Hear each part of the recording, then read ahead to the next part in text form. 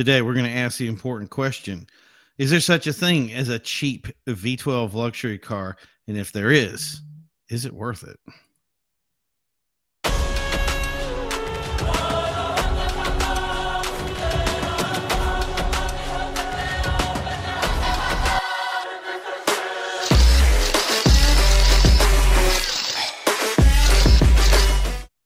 Hey, everybody. Welcome back. This is Carside Chat episode number 141. We have some awesome topics that we're going to go over today and have an awesome guest with me. We already got chats coming in. Whoa, look at this. Yo, Primo from Franchise Pharaoh. What's up, buddy? Good to see you. You were right on time to have everything started. So before we're going to jump right into the topic today, because I have my guest here, but as always, I am your host, Primo. And if you need anything, remember you can head over to our executiveautomotivesociety.com website. And as always, I like to do my little thing here. Let's see how this works out. We got a little like and subscribe action. So hit that like, see, subscribes, hit those buttons, man. You got to be a part of it. And I already have my guest on for today. Welcome, everybody. Jason Duvall of H&S Automotive. How you doing today, buddy? Hello, everybody. So what we're going to do today, yeah, exactly, right. So what we're going to do today is me and Jason are kind of would we call ourselves luxury fanatics? Yeah. Yeah, he was like straight to the punch. Yeah, right. Exactly.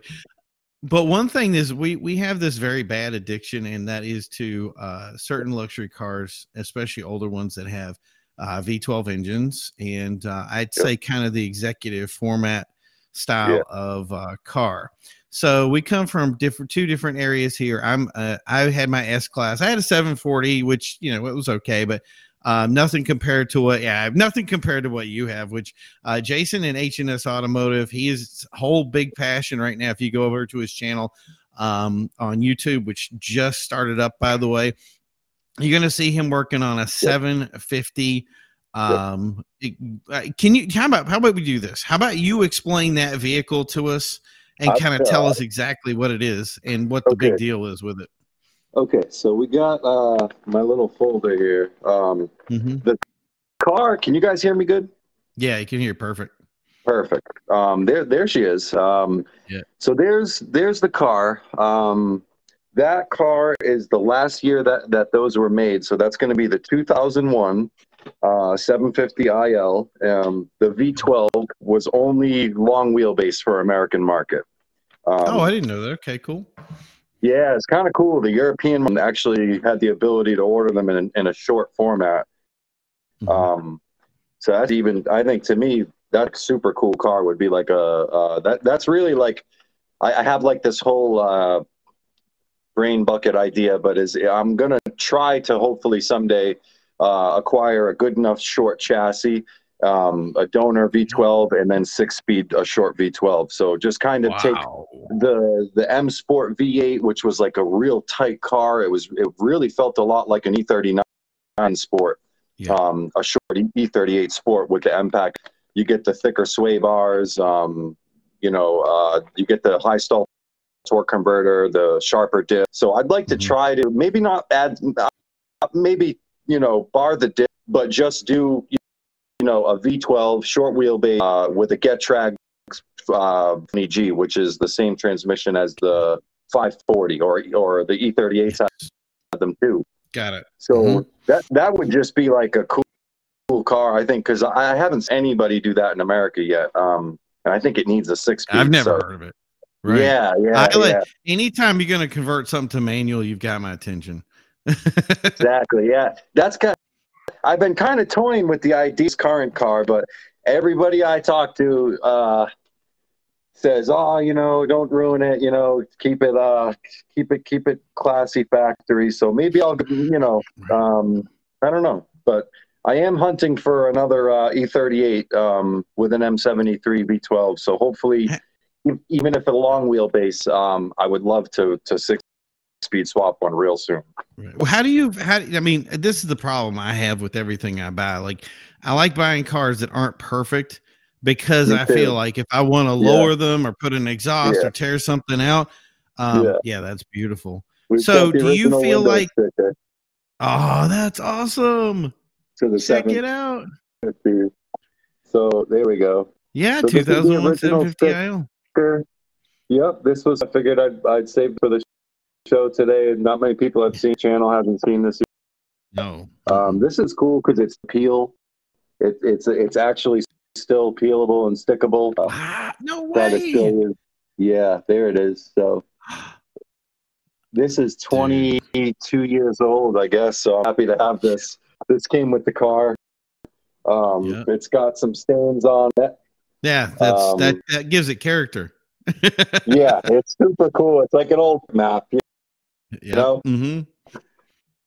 It's got stains, but it's got some of the ink has been. So I would love to see if I can find someone who can perhaps scan this for me, replicate it. Yeah, there we go, and then maybe replicate it so that I could frame it. It's cool to have. The quality's not perfect because of I think some of the apps out there kind of degrade the quality of our stream a little bit, but I hope you guys can see enough of that to really get a good look at it and like absorb what's on it. It's pretty cool. Okay. Mm-hmm.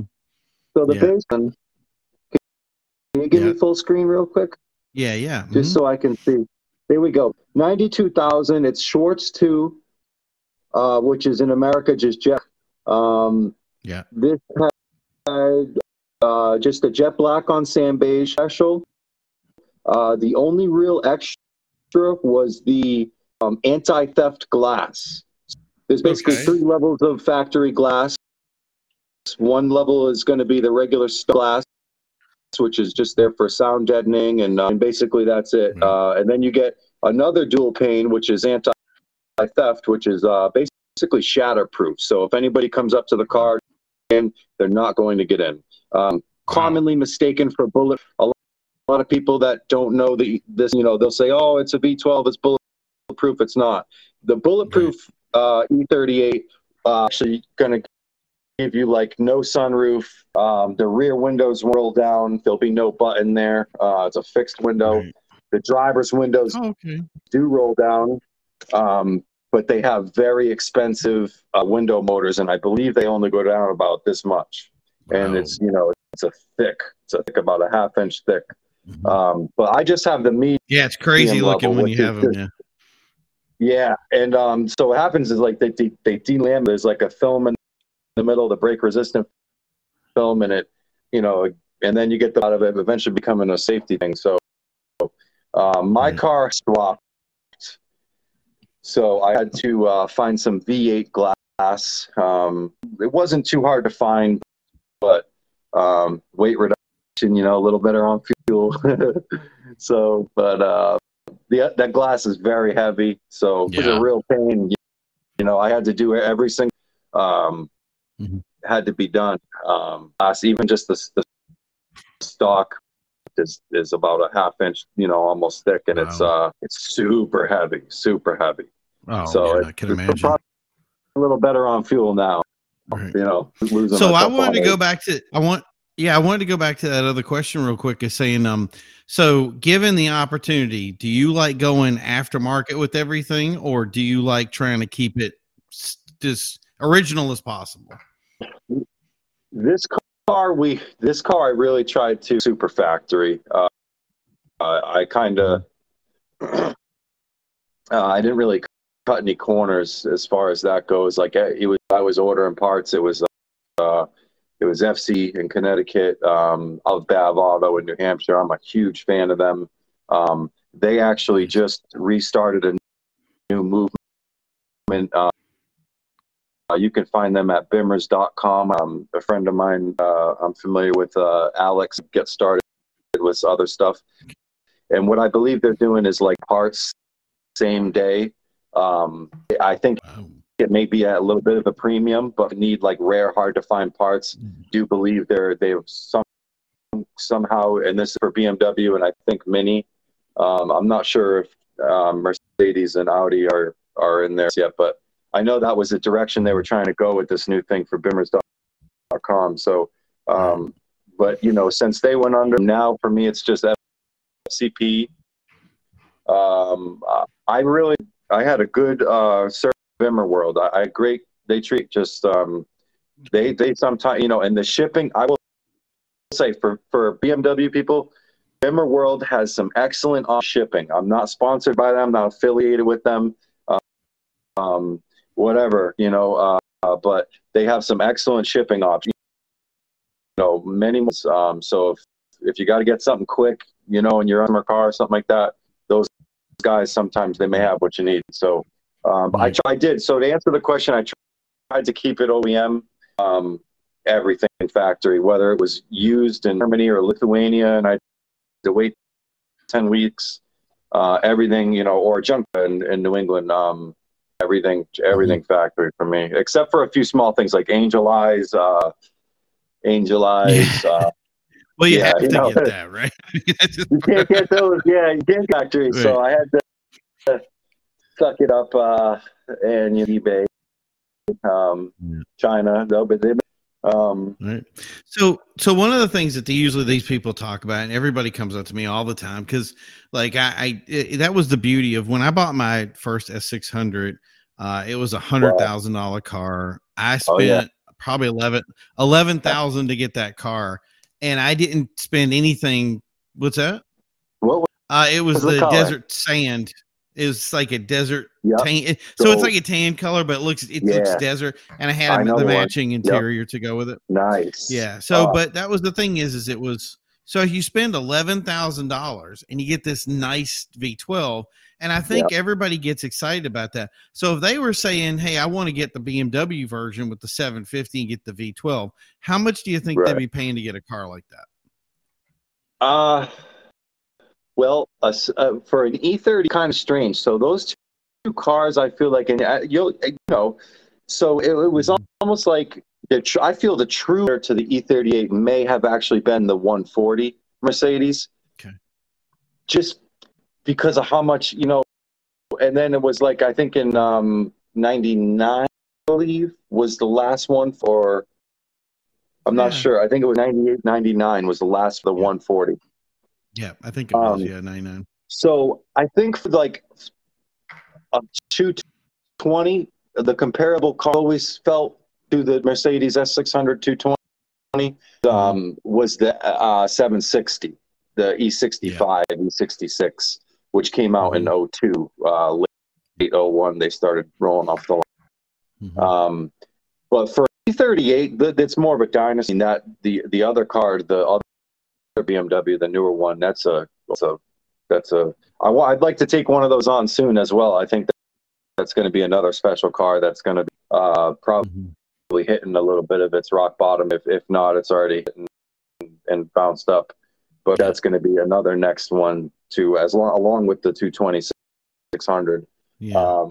But I mean, for an E38, if someone's expecting to get into an E38 V12, you can find them maybe 4, 5.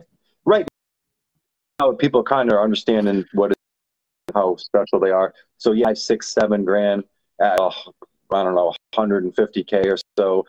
You can even find ones 200K, 180K, 170, for mileage, and those will be like $6,000 car. You know, but it will need a lot. That is crazy. So, like for instance, here's one that I looked at from my 220. And I was looking at stuff like this. Right. There. But this right here is still in the 11 and 12,000 range. Now I know that's weird because it's like stuff's going up. Their value so much better. Their value so much better, and that's comparable with every model. The only like an E-Class, 06, I think it's a W211 maybe is that one. I'm not too familiar with, but they seem to hold. It's almost like the German Toyota. It's strange. Yeah, they do hold their value. But what's crazy about that is you would buy that car brand new, making 600. It's about 700 torque almost. With that one, you're talking about that car went new for over 100,000 easy. Yeah, and now to be able to say, I'm going to buy that. I think those were well 100 though. Oh yeah, they did for the S's. Yeah, I think they may have been up in like 1.8 in the mid 2000s or so. I'm not sure, but I wouldn't be surprised. The S600 for the 600 model just went a little bit over 100,000. Wow. Okay. I forgot I forgot the number for the S65. That was obviously more. Okay, but the idea of paying that's what I was thinking that's of. the one you're thinking of. Yeah. But let's compare some other cars out there too. For instance, like an 08, 09 Bentley, for instance, a car like this, those cars, I've seen them as low as like 40,000. So they and that's depreciate. They I think with those, I feel like the market kind of knows that nothing against Volkswagen Audi Group. They make their machines. They certainly have their own approach when it comes to layout. Well, I think that's the other right. I think that's the concept that we're going to get to next too, is a lot of these cars, and again, not to knock manufacturers. I think that a lot of these luxury cars were made to last in the time that they were around. In other words, if you had a lease, you came off your lease in 3 to 5 years, then you went to something else. With VW Group, nobody turned. Yeah. With VW Group, just as you're saying, it's totally way more of a lease car, especially all car makers. Like as soon as the big economy in 11, started to feel it in the early 2000s, and everything changed. Everything. They were trying out like fiber. BMW was trying fiber optics, and things were getting strange. And it was like it's a weird clash of like trying to do it cost effectively. So it's like cars got cheaper in a way, but more complicated. It's just like that was the biggest problem with the S600.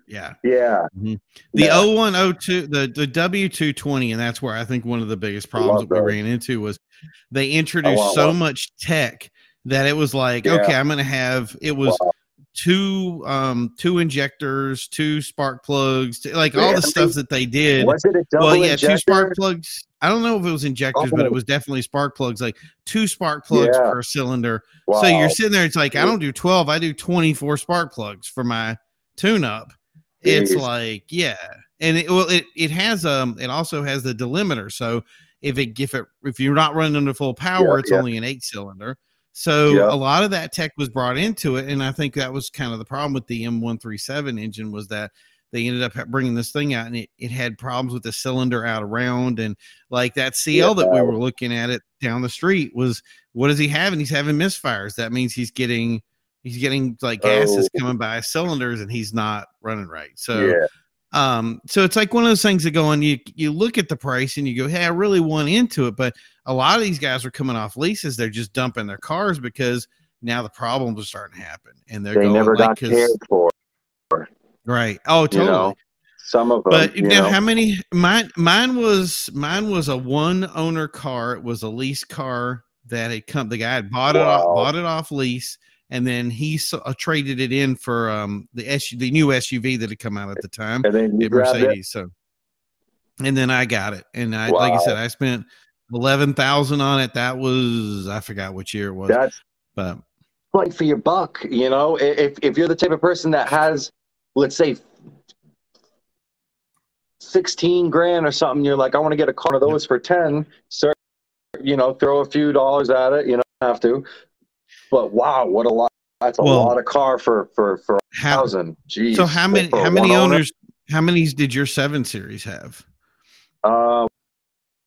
When I grabbed this new black one, got rid of my previous one, which was a true 1 owner. I was the 2nd owner, and that was in Rhode Island. Its whole life. Car was a time capsule. I got rid of that car. I wasn't gonna get rid of that car until I saw something that I special. So that's kind of, it was just crazy. I had them both at the same time, and then the black car was a 2-owner.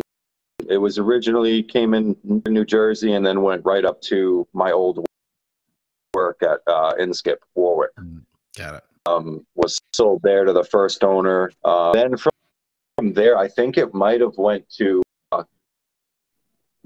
an auction and then a private sale. I'm not sure who the second, I'm the 3rd owner. at 106,000 miles. I grabbed it. Yes, 106,000 miles is still nice for that. Yeah. Oh, yeah. Yeah. Yeah. 106 is for I feel if you're going to go with any of these big V12s, I would say 100. I don't know. I can't speak for. I know it's a sensor happy car. Everything's buried. That engine was actually really strong, and that's one thing that I really liked about the Bentley product. Well, that's because the W12 was just, it was so, I didn't expect it to be as nice as it was, but it came out so. That's the thing is, especially. Oh yeah, I got to get you in something at some point. Like it was just a dream. I've taken a ride in one. I've heard their design. Yeah, it's very cool. It's like two VR6s. You know, it's yes, exactly. Really. Wow. The cylinder heads look weird because of that W. They're very tight together. They're very like, it looks, very small cylinders in comparison. And you're like, this engine fits in a very small space. Like if you've ever seen the Jaguar 12s, the Jaguar 12s looks like somebody like took a shoehorn and like plopped it in. And I was like, it's never coming out again. With these, they looked, tight. Ones? Yes. I've seen the older Jet on the side, the intake manifolds, it's all strange. Yeah, right. Yeah, it looks almost similar to my manifold, but they're separated. But I've seen those. Yeah, that's a very wide setup. It's wide. It's not really space effective at all. So here's the part where I think we get into the part where it's really kind of, this is where we give people a wake up call, because the thing is now you've heard these numbers, and I'm sure like me, I would just be jumping all over this. There's got to be a way to get in this 12 cylinder. So you get into this car and you spent like, so for me, $11,000, and then you spent like 6 or 7 for your BMW.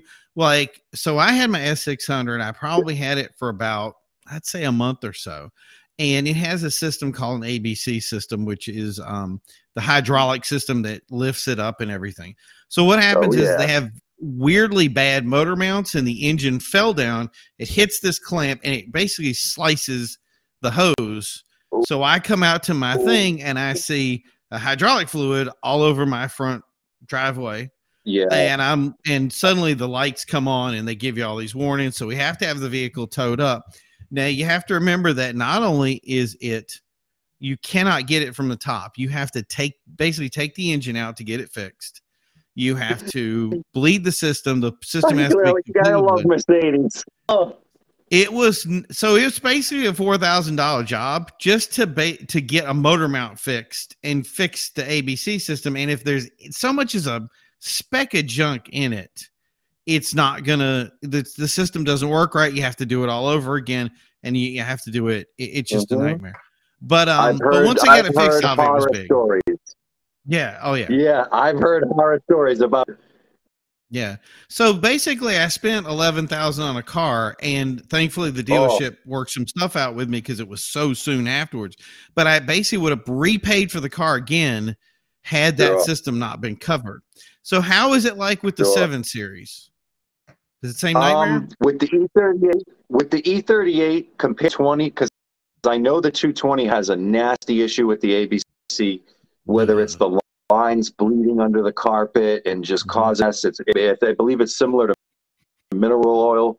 It's like like EDC, like our system uses an EDC, which is like a high temp brake.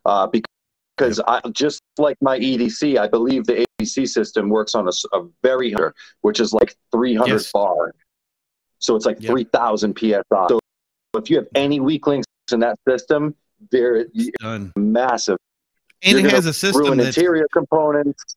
Yeah, and they make a system where literally everything can impact it or hurt it or hit it, or it just bleeds for no reason.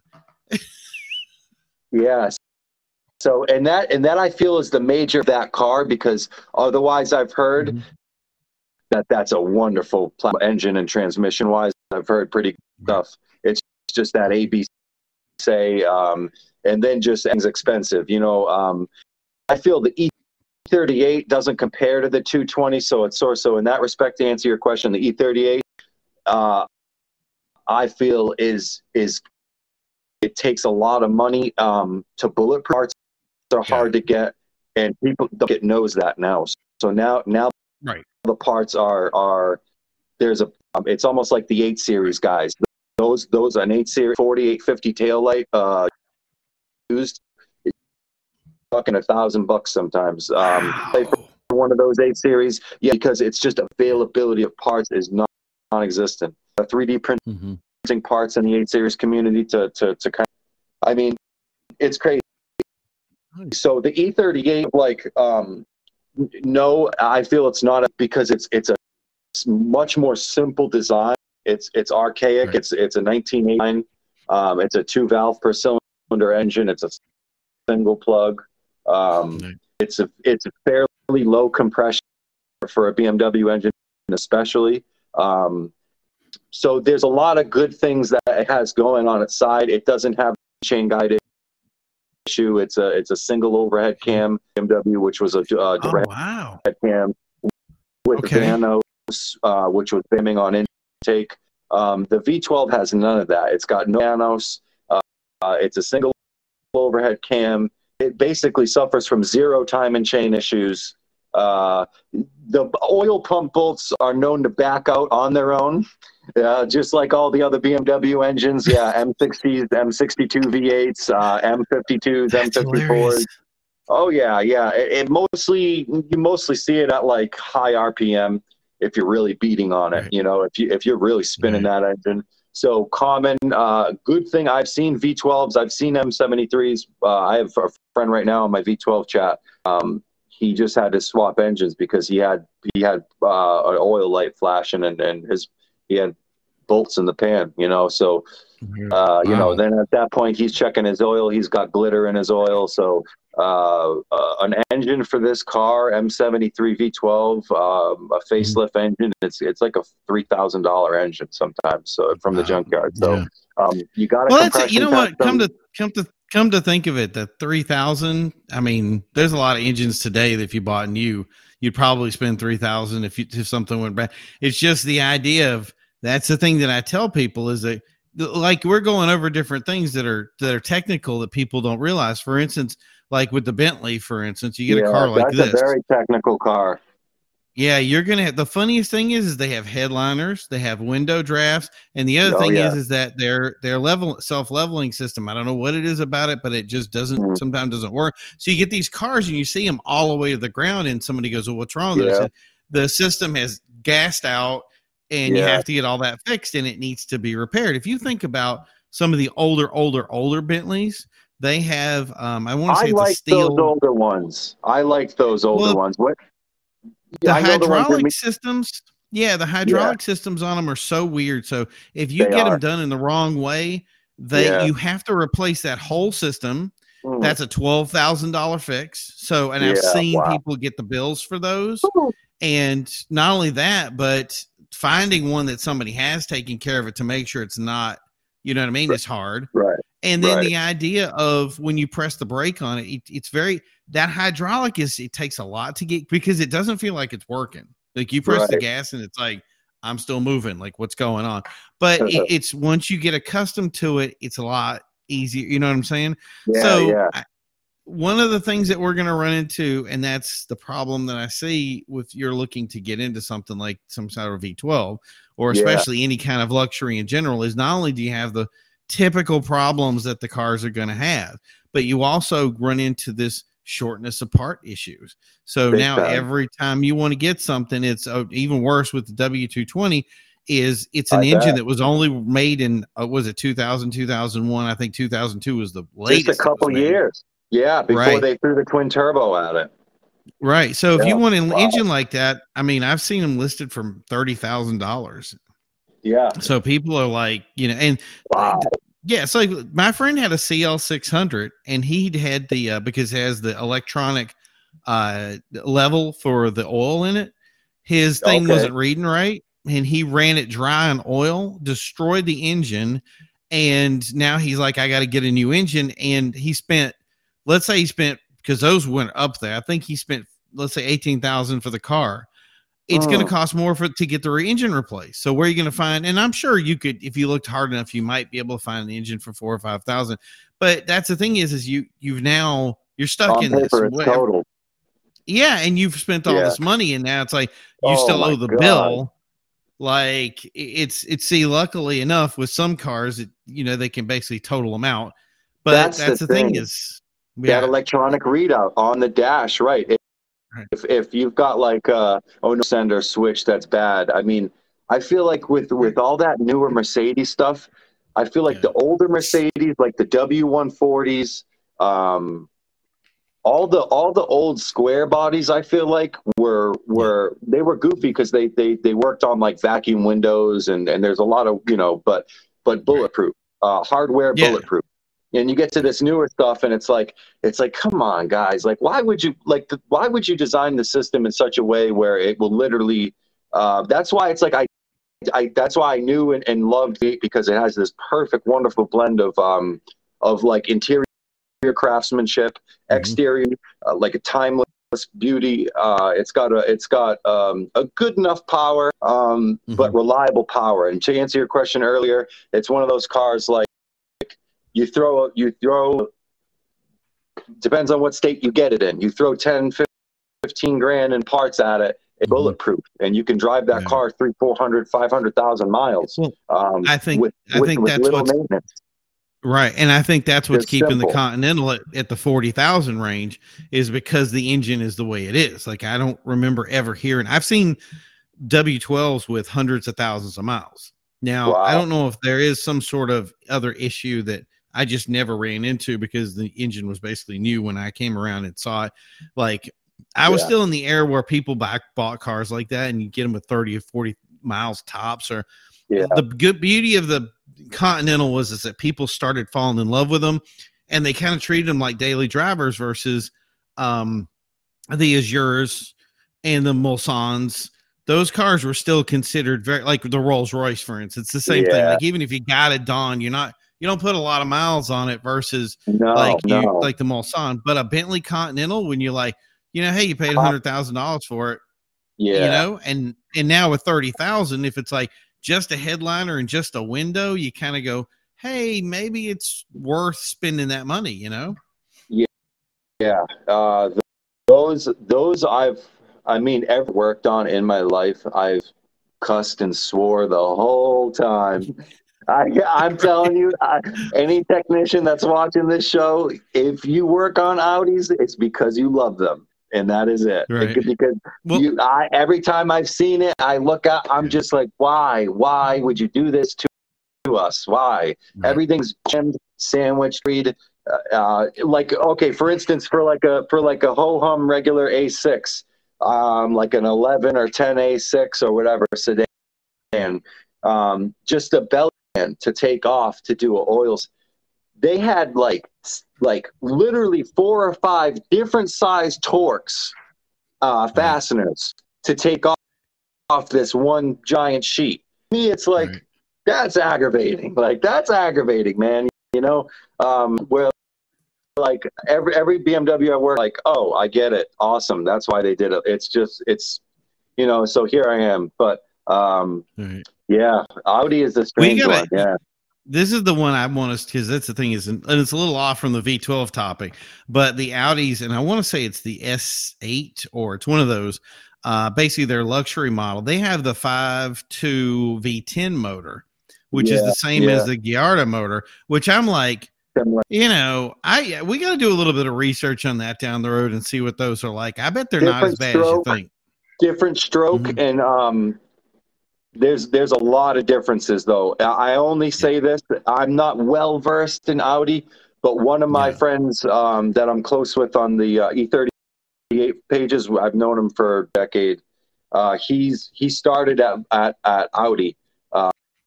He started at BMW dealership, then worked his way up. Now he's at Porsche. But he tells us all the time, he corrects people all the time. It's a different engine. It's a different engine. Yeah, I guess differences to it, but it's not as much as you think. Yeah. You know what? The funny thing was, they so funny that there was a big thing. I know exactly how that V10, it was, so the exact V10 that they were making, I want to say it was in 87. I used to know the name of the actual engine number and everything from where it was designed, but it's the same design that's been, all these engines were all coming from Germany.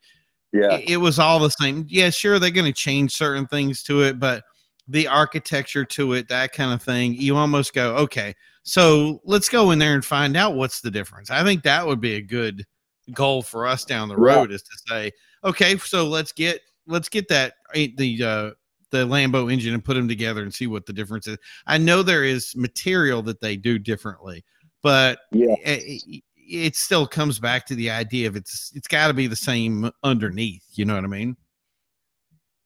Yes, I believe it's got like a different stroke, because I believe the lane needs to rev higher. So I think they run a shorter throw on it. Just, it's interesting though. It's interesting to see basically take this, and because that's the strange that's good at, and that's what they did, and that's why they took over the world, was because it's platform sharing. They're the masters of being able to disguise and kind of like evolve one singular form that was designed a decade ago. Excuse me. It's okay. Touareg, the Cayenne, and they did cars. So, like they're kind of masters of that for sure. Right. But here's the other thing. So, for instance, this was the 2009 DB9, I believe it was.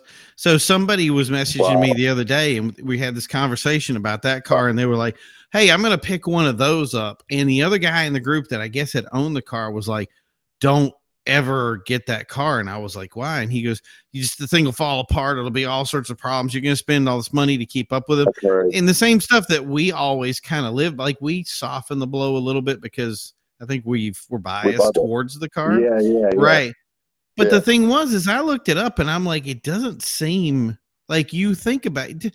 The thing that I tell people, if you're going to get into these cars, be aware of what you're getting into. Talk to somebody like Jason here and say, hey, what's going to be, what are you, and that's the thing is you run into them every day. You know what it takes. You can repair it.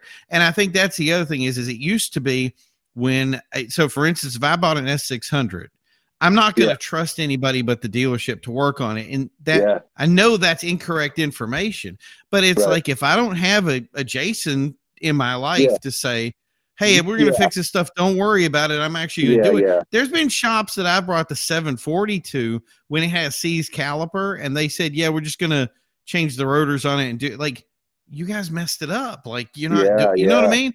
So it's like these. Yes. You got to find people that you can trust. Into it. Yeah, you got to be into it. You got to. And it's not like every other car out there. So somebody will say, hey, I'm a BMW guy. And I'm like, yeah, you work on 3 Series. You don't work on the 12. You don't work on some of the specialty brands.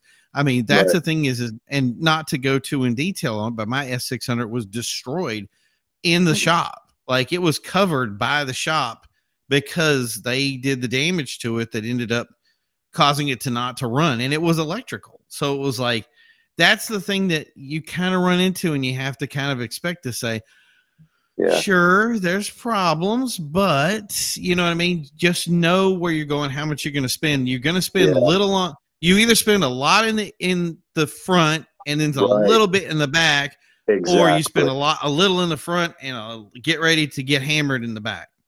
Precisely. And that really is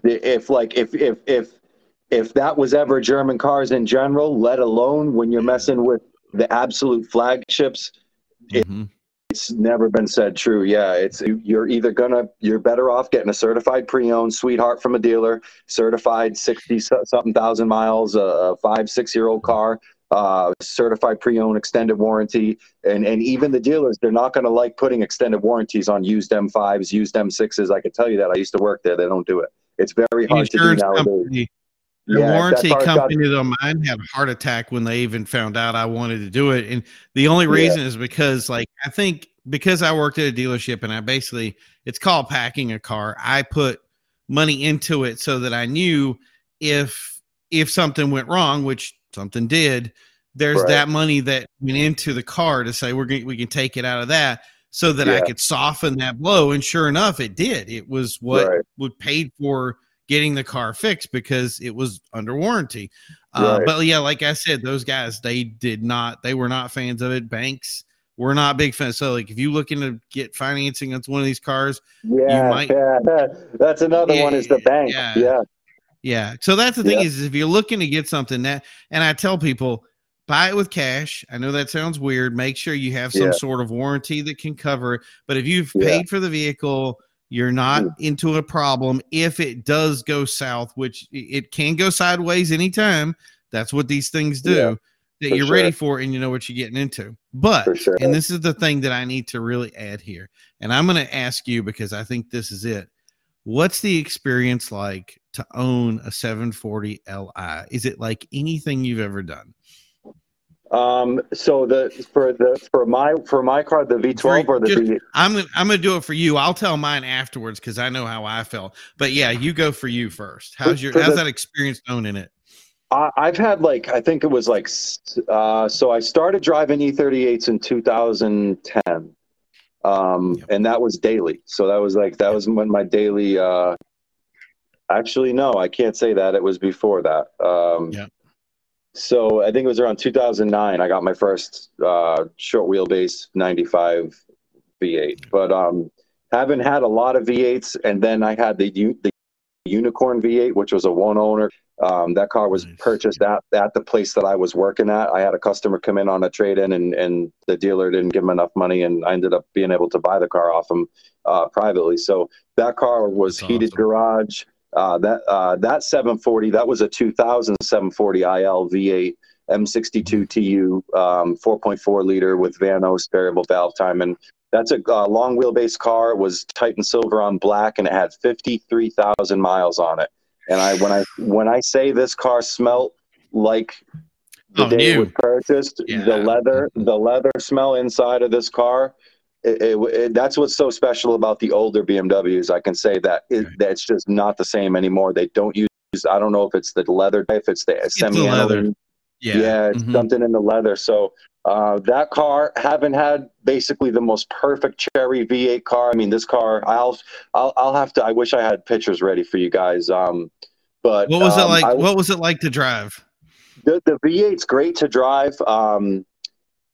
It just haven't had the V12 now knowing what I know, I would never probably, well, I would buy a V8 just as a daily, maybe a short one only. I wouldn't want a long wheelbase V8. It's just too big of a car. It's too cumbersome. It's just too much of a project to go anywhere of a short distance. But the V12 for sure. So yeah, to answer the question for the E38, it's the V12. That's the one you want. It's the real E38, in my opinion, what it was supposed to be. Put it on some M parallels, refresh it, give it everything it needs, and then some. And man, that car, it's just so simple. It's so solid. The electronics are fairly simple. It's just such a sweetheart of a car. It's just, I can say, that car, does not like to be rushed by anyone. It likes to go throughout town at its own pace, at its own, the transmissions can be a little, that's another topic. Oh, no, I've already had that problem. So yeah, I'm good. That's what got rid of my 740 was the transmission. So exactly. And now, the V12s munch on them a little harder. So the V12 tends to kind of, just munch trannies for. This is why we're going manual. This is why we're changing. I know. That's what I want to do. Then I got everybody and their brother saying, please don't, you restored that car to factory. Don't do it. Don't do it. So in the next few months, I'm looking for another V12, V38, same thing. Hopefully, there's a company, a friend of mine, he does the swaps. He's down in Florida, LAD Automotive Designs. But he's the guy to talk to. He handles everything from custom bell housing, welding, fabrication, sunroof deletes on E38, custom cams in the V12, nitrous. Maybe we can have you get him on as a guest sometime. But he's an engineering student in Florida. His name's Brian. But yeah, so there's a lot of cool stuff you can do. It's just there's not a lot of performance applications for the E38 V12. It's more just bulletproof it, drive it, have a timeless classic that isn't going to give you too many headaches. So my thing, and this is what I said. So somebody said, like, you bought this S600. What was the driving experience like? Why did you do it? Why did you risk everything? And I said, you got to drive it. The car was 1 in a million Like Wow. I've driven this Bentley, I've driven the Continental, I've driven the Rolls. About the only thing I haven't driven that Aston, so I couldn't be able to put that in comparison. But that's the thing is for everything out there that you would call uber luxury, Jaguar, you name it, there was a level that those cars got to that nothing else out there. You know, you can't compare your Camry or any of that stuff to a car that's an S600 that's making 400, 500 torque. Yeah. This thing is driving itself. Like, it doesn't matter how heavy it is. It doesn't care. Slow. It's just getting there. Yeah. And it was, but that's the thing is that the older cars of the 80s, like people here float and they feel this kind of like they're on a boat. This thing was very, that's like my car. Right. Yeah. But your thing was solid. That's what I liked about all of the 7 Series, all the S600s, the Bentley, all those cars. They didn't feel like a boat, but they felt like you were just on this cloud cruising along. Yeah. And the idea of how the double pane glass, the way the interior sits, the smell, the Alcantara headliner, specifically the leather for the 7 Series. If you've never experienced a 7 Series interior with a V12 in it, there's experience that it's not, there's no other car. There's just nothing. And each car brings its own thing to the table that is so exciting. Yeah. That they definitely have their own flavor. Yeah. Especially those two, the 220, like the Mercedes V12s and the Beamer, and the Beamer, I should say, they're so different. I love the 220 V12 for the sheer fact that black Alcantara headliner that comes in those cars, or the cream probably in your application, is so nice from the factory. BMW does it as well in the E65, 760. But it's just something about the Mercedes, the fit and finish, the quality. Everybody I've talked to that's driven both E65 V12 and the 220 says the 220 is hands down the better car. They say it's a monster. It's got power for they say it's the best of the best. You know. Well, if you step up to an S65, which by the way, I mean, like I said, like you were saying, you spent 160,000 new, and now it's like 14,000. You bought this car. The other problem is you got the other thing is, if you do the research, one thing you got, make sure you don't run into a car that's been flooded, and make sure you don't run into a car that's been beat on. And that's the tough part, because it's so hard not to beat on this car. Like, it just has 700 torque, 600 horsepower. Like, this thing kills Ferrari F430s. Like, it's like, why is this thing so fast? It's just silly, though. That's part of the silliness of these cars, is like, the first time I drove the E, even like the first couple of weeks of the V12, I was like, this car's silly. Nobody in the late 90s, nobody needed this car. It's completely unnecessary, which is why it's so funny. It's like, you don't need a V12. There's no reason for me to be having, like, nobody needs that. No, let's just face it. Nobody needs it. So it's like you get to the S600, it's just this brute of a car that does everything for you and then some. And it's like, it's like that's the giggle factor right there. Is that, like, look at, I can smoke a Z06 Corvette with my 6,000 pound. You know, it thing weighs like, it's like as much as a bus. You know what I mean? It's like a school bus, and you're smoking Ferraris. It'll munch any car on the road. And that's the only trick, is really, and this is where I say do your homework, is you just got to find the right car. Those cars, you have to be very careful about what you're picking up, because you can get a doozy and you can get an ace. Like, if you get a 50, like mine had, was it 52,000 miles on it? There's not going to be any problem with that car. Like, there's just nothing. And if you don't, and I didn't beat on it. I drove it normally, but like, if somebody drove up and they said, you know, we want to race, which nobody did because they didn't think about it, this thing could just go, and it would go for days. And the thing was, I have my race car, and I'm sitting here driving this thing going like, man, I'm just using this to cruise on my Saturdays and Sundays with the family, putting everybody in the back, and you're driving down the road, and like, I'm suddenly going 80, 90, 100. I'm like, why am I going? It's like, you can't, it just wants to go. Doing 30. Right. And it's no sound, no nothing, no road noise, no, you know, like, and it had the Brembo brakes. It had all the cool toys. It's like, and it just comes with that factory. The Mercedes brakes on those V12s, the Mercedes, I mean, look at Mercedes. I think it's always been curious I think it's cool to me that they'll throw drilled and slotted rotors on an E-Class sport package from 08. Like back then they were doing things like that. Like look at a stock Mercedes front set of brakes. They were doing drilled and slotted rotors, stock factory, you know, so it's like the 600 brakes, man, it's special. That's a crazy car. Now, a lot of technology just in the brakes themselves and that braking system itself. Pre-collision tightening, it tightens up onto the rotor. When it senses that there's rain outside, it cinches the pad right to dry the rotor from the moisture. It's insane. It's insane. Well, you know what's next, right? This is what's next. So this is the car that's starting to drop, and that was the thing is people were saying. Yeah, and that was because, like you said, I'll tell you what's really getting us and what's really helping us is that these brands continue to mass produce the Lamborghini SUV, the Gallardos, the Huracans now, all those vehicles. So their stuff's going to come back up, but I don't think the prices for like the SUV stuff, the DBXs, all that stuff, all that's being mass produced, and it's coming back to say, okay, a 2009 Rolls-Royce Phantom, you know what I mean? Like somebody's going to say, I'm not spending that. There. Yeah, it's gonna start dropping. 0809 Phantoms, and I think, was there a Ghost at that time? Was there a smaller one? No, it's just a Phantom. Okay, later. Yeah. You know do you want to know the brand that we don't see drop? The old Maybachs. You can't find 300,000 still, and that's all it is the S series. That's just a dolled up S. Which I think is hilarious, but hey, it is what it is. I would love to have a Maybach, but it's not. Every time I look at one, it's 300,000. It's never coming. I saw the only one I've seen in person. I was just recently at the German Car Day. The beginning of the summer kickoff. At the Lars Anderson in Brookline, and I was walking around and I did see one.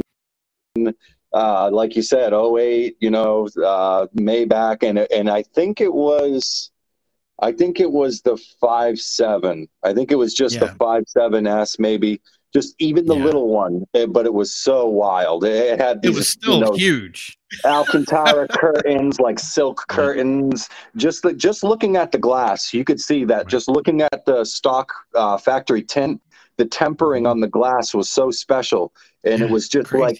It was like UV glass, just all the way around the vehicle, not just on the front windshield like these other 7 Series or, this stuff is special, So looking at that car up close, I'm like, wow. The old school.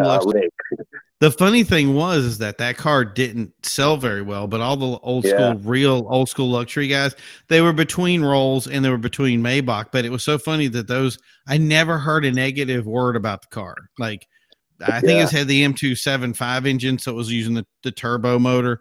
That was a much better motor. Like so you had all the power on tap. Wow. But so that's the thing is I don't know what's going to happen because now Rolls and all these brands are going to start moving back to electric. So it makes me wonder if maybe these cheap cars, here's the opportunity to get involved with one before it starts climbing back up because there's so few of them. Mm-hmm. Exactly. Very well said, I think, and I agree with that. I think if there already hasn't been a bottom, it's coming soon, it's definitely right around now. Well, just especially for those that newer echelon, like you're saying, the 08 stuff, the mid 2000s V12 cars, those are what a V16 Cadillac is to us, like an older V16 Cadillac that is now worth $3 million. My neighbor had one. Yeah. My neighbor had a cherry red one. His grandfather had it. They sold it for like $3,000, and this was like in the early '90s. They sold it, and that car ended up being just worth a ton of money. But yes, that I think is like these 08 mid 2000s is going to be our vintage of a classic motor car. What's going to be a classic motor car? I think that you're onto something, and especially with your new channel there, because in case anybody knows, H&S Automotive, if you have a chance, go over to his new YouTube channel, check it out, because what I think you have on your hands here is that you're on this new niche of restoring some of these cars. I find it funny, if I go back for old 944 parts, I can get them faster than I can get for like newer stuff. New stuff is 3 months out. I can get 2 days. I get Porsche 944 parts. So the thing is I think the demand for the older cars like yours, you're at the beginning of a niche when your car is going to suddenly become a hunk of gold, and all these collectors are going to want stuff just to say they collect. And once that demand comes in for the V12s, it's going to be crazy. So I think you're at the leading edge. So I think this is the thing is somebody asked me, so it's the reason we did the show today. Now I'm going to ask you, do you think owning a V12, one of these old V12 cars is worth it? Absolutely worth it if you care enough. And if you're like me or you, somebody who, I mean, I guess you could call me like an automotive snob of a sort, I guess, in the fact that I understand how the cars work. So I enjoy having a car that's interesting to me, I guess. And especially, they are so especially worth it if you're into it enough and you care enough. Absolutely right there, worth it. You're going to have a wallet in your back pocket. Right. Now, if you care about it and you can turn wrenches, then you're 100 steps ahead of the game. If you're even willing to try to turn a wrench or to research, it's a lot of reading. The computers and the tools and stuff, that's going to be another hurdle of an investment. But if you're willing to make an investment in yourself, or if it's already something you're comfortable with doing, turn a wrench is something you already do. I think this, like you're saying, any of these V12 cars, any of these special, real motor cars, I'm going to call them, Rolls Royce, upper echelon cars. There may be dime a dozen bottom of the barrel dirt cars, flood cars, electronic nightmares, but I'm telling you, like you said, in the next 10 years, there are going to be none of them. And there may even be sanctions on taxes on preventing people from driving them very often. Right. But yeah, because we get 12 miles to the gallon. Look at what Europe is doing, in Germany with the weight of the vehicle, that tax, the amount of cylinders they tax you on. The petrol is $10 per gallon over there equivalent. So I mean, these things may happen. Let's try to get it to not. I think we can coexist with the electric, and still have but get into it now. That way you can be grandfathered, because I think pretty soon you're not going to be able to even like this legally, or be able to register a car like this. So get them now if you have the means. If you like I said, if you're going to collect it and put it someplace, this is the time. But I would, my thing and my input, and if anybody asks me, this is how I do it. As I said, it's all about weight. So if you buy a brand new car and it's $11,000 and you need $11,000 worth of work, there really isn't the car there to do anything with. That happens a lot with the older Bentleys. I don't think that happens as much with the Continentals. You're going to have a car that you're going to spend the money, and you're going to have like a buffer, and you may have to get over. But you know what? Do a little bit of homework and don't rush the purchase. These are limited cars. If you do, like you were saying, if you love the research and you put it in, and especially if you're a guy that turns wrenches yourself and you're looking at something that, it's a little bit technical, a little bit higher level, but you know what? You're in for that challenge, and you want something that's collector. Like I said, I would be in another S600 right now if I found the right one. But that's the trick. You cannot rush this. Do not we were looking at that CL600, and it was like, I know he has out around cylinders. You know these cars. You have to know them. And then you say, okay, I know what the problem was with that car before I got into it. If you know the problems ahead of time, you know what kind of hurdles you're going to face once you pick it up. Much less stressful that way if you do your homework first and said, because like you were saying, the best way to put it, really, you can get screwed quick. You can. But that's Yeah, but we both said it. These cars are definitely worth buying. So, like I said, if you're doing some research on it and you do it, I know the money's going to be scary at first. Like we just said, do your research, understand it. I hope you guys like the show today. I want to thank you, Jason, for coming out today, talking about everything. I hope everybody heads over to H&S Automotive, checks out his new page, seeing the work that he does on these cars. I don't think there's anybody else out there that does it. We have. Yeah, exactly. And don't forget, as always, go over to executiveautomotivesociety.com. Check out our website. We're going to continue to have input. We're going to keep having this show as much as we can for time's sake and everything. But otherwise, we're going to be out for today. You guys have a great day. We will see you next time on the show. And as always, keep on rolling. Salute. Thank you, guys.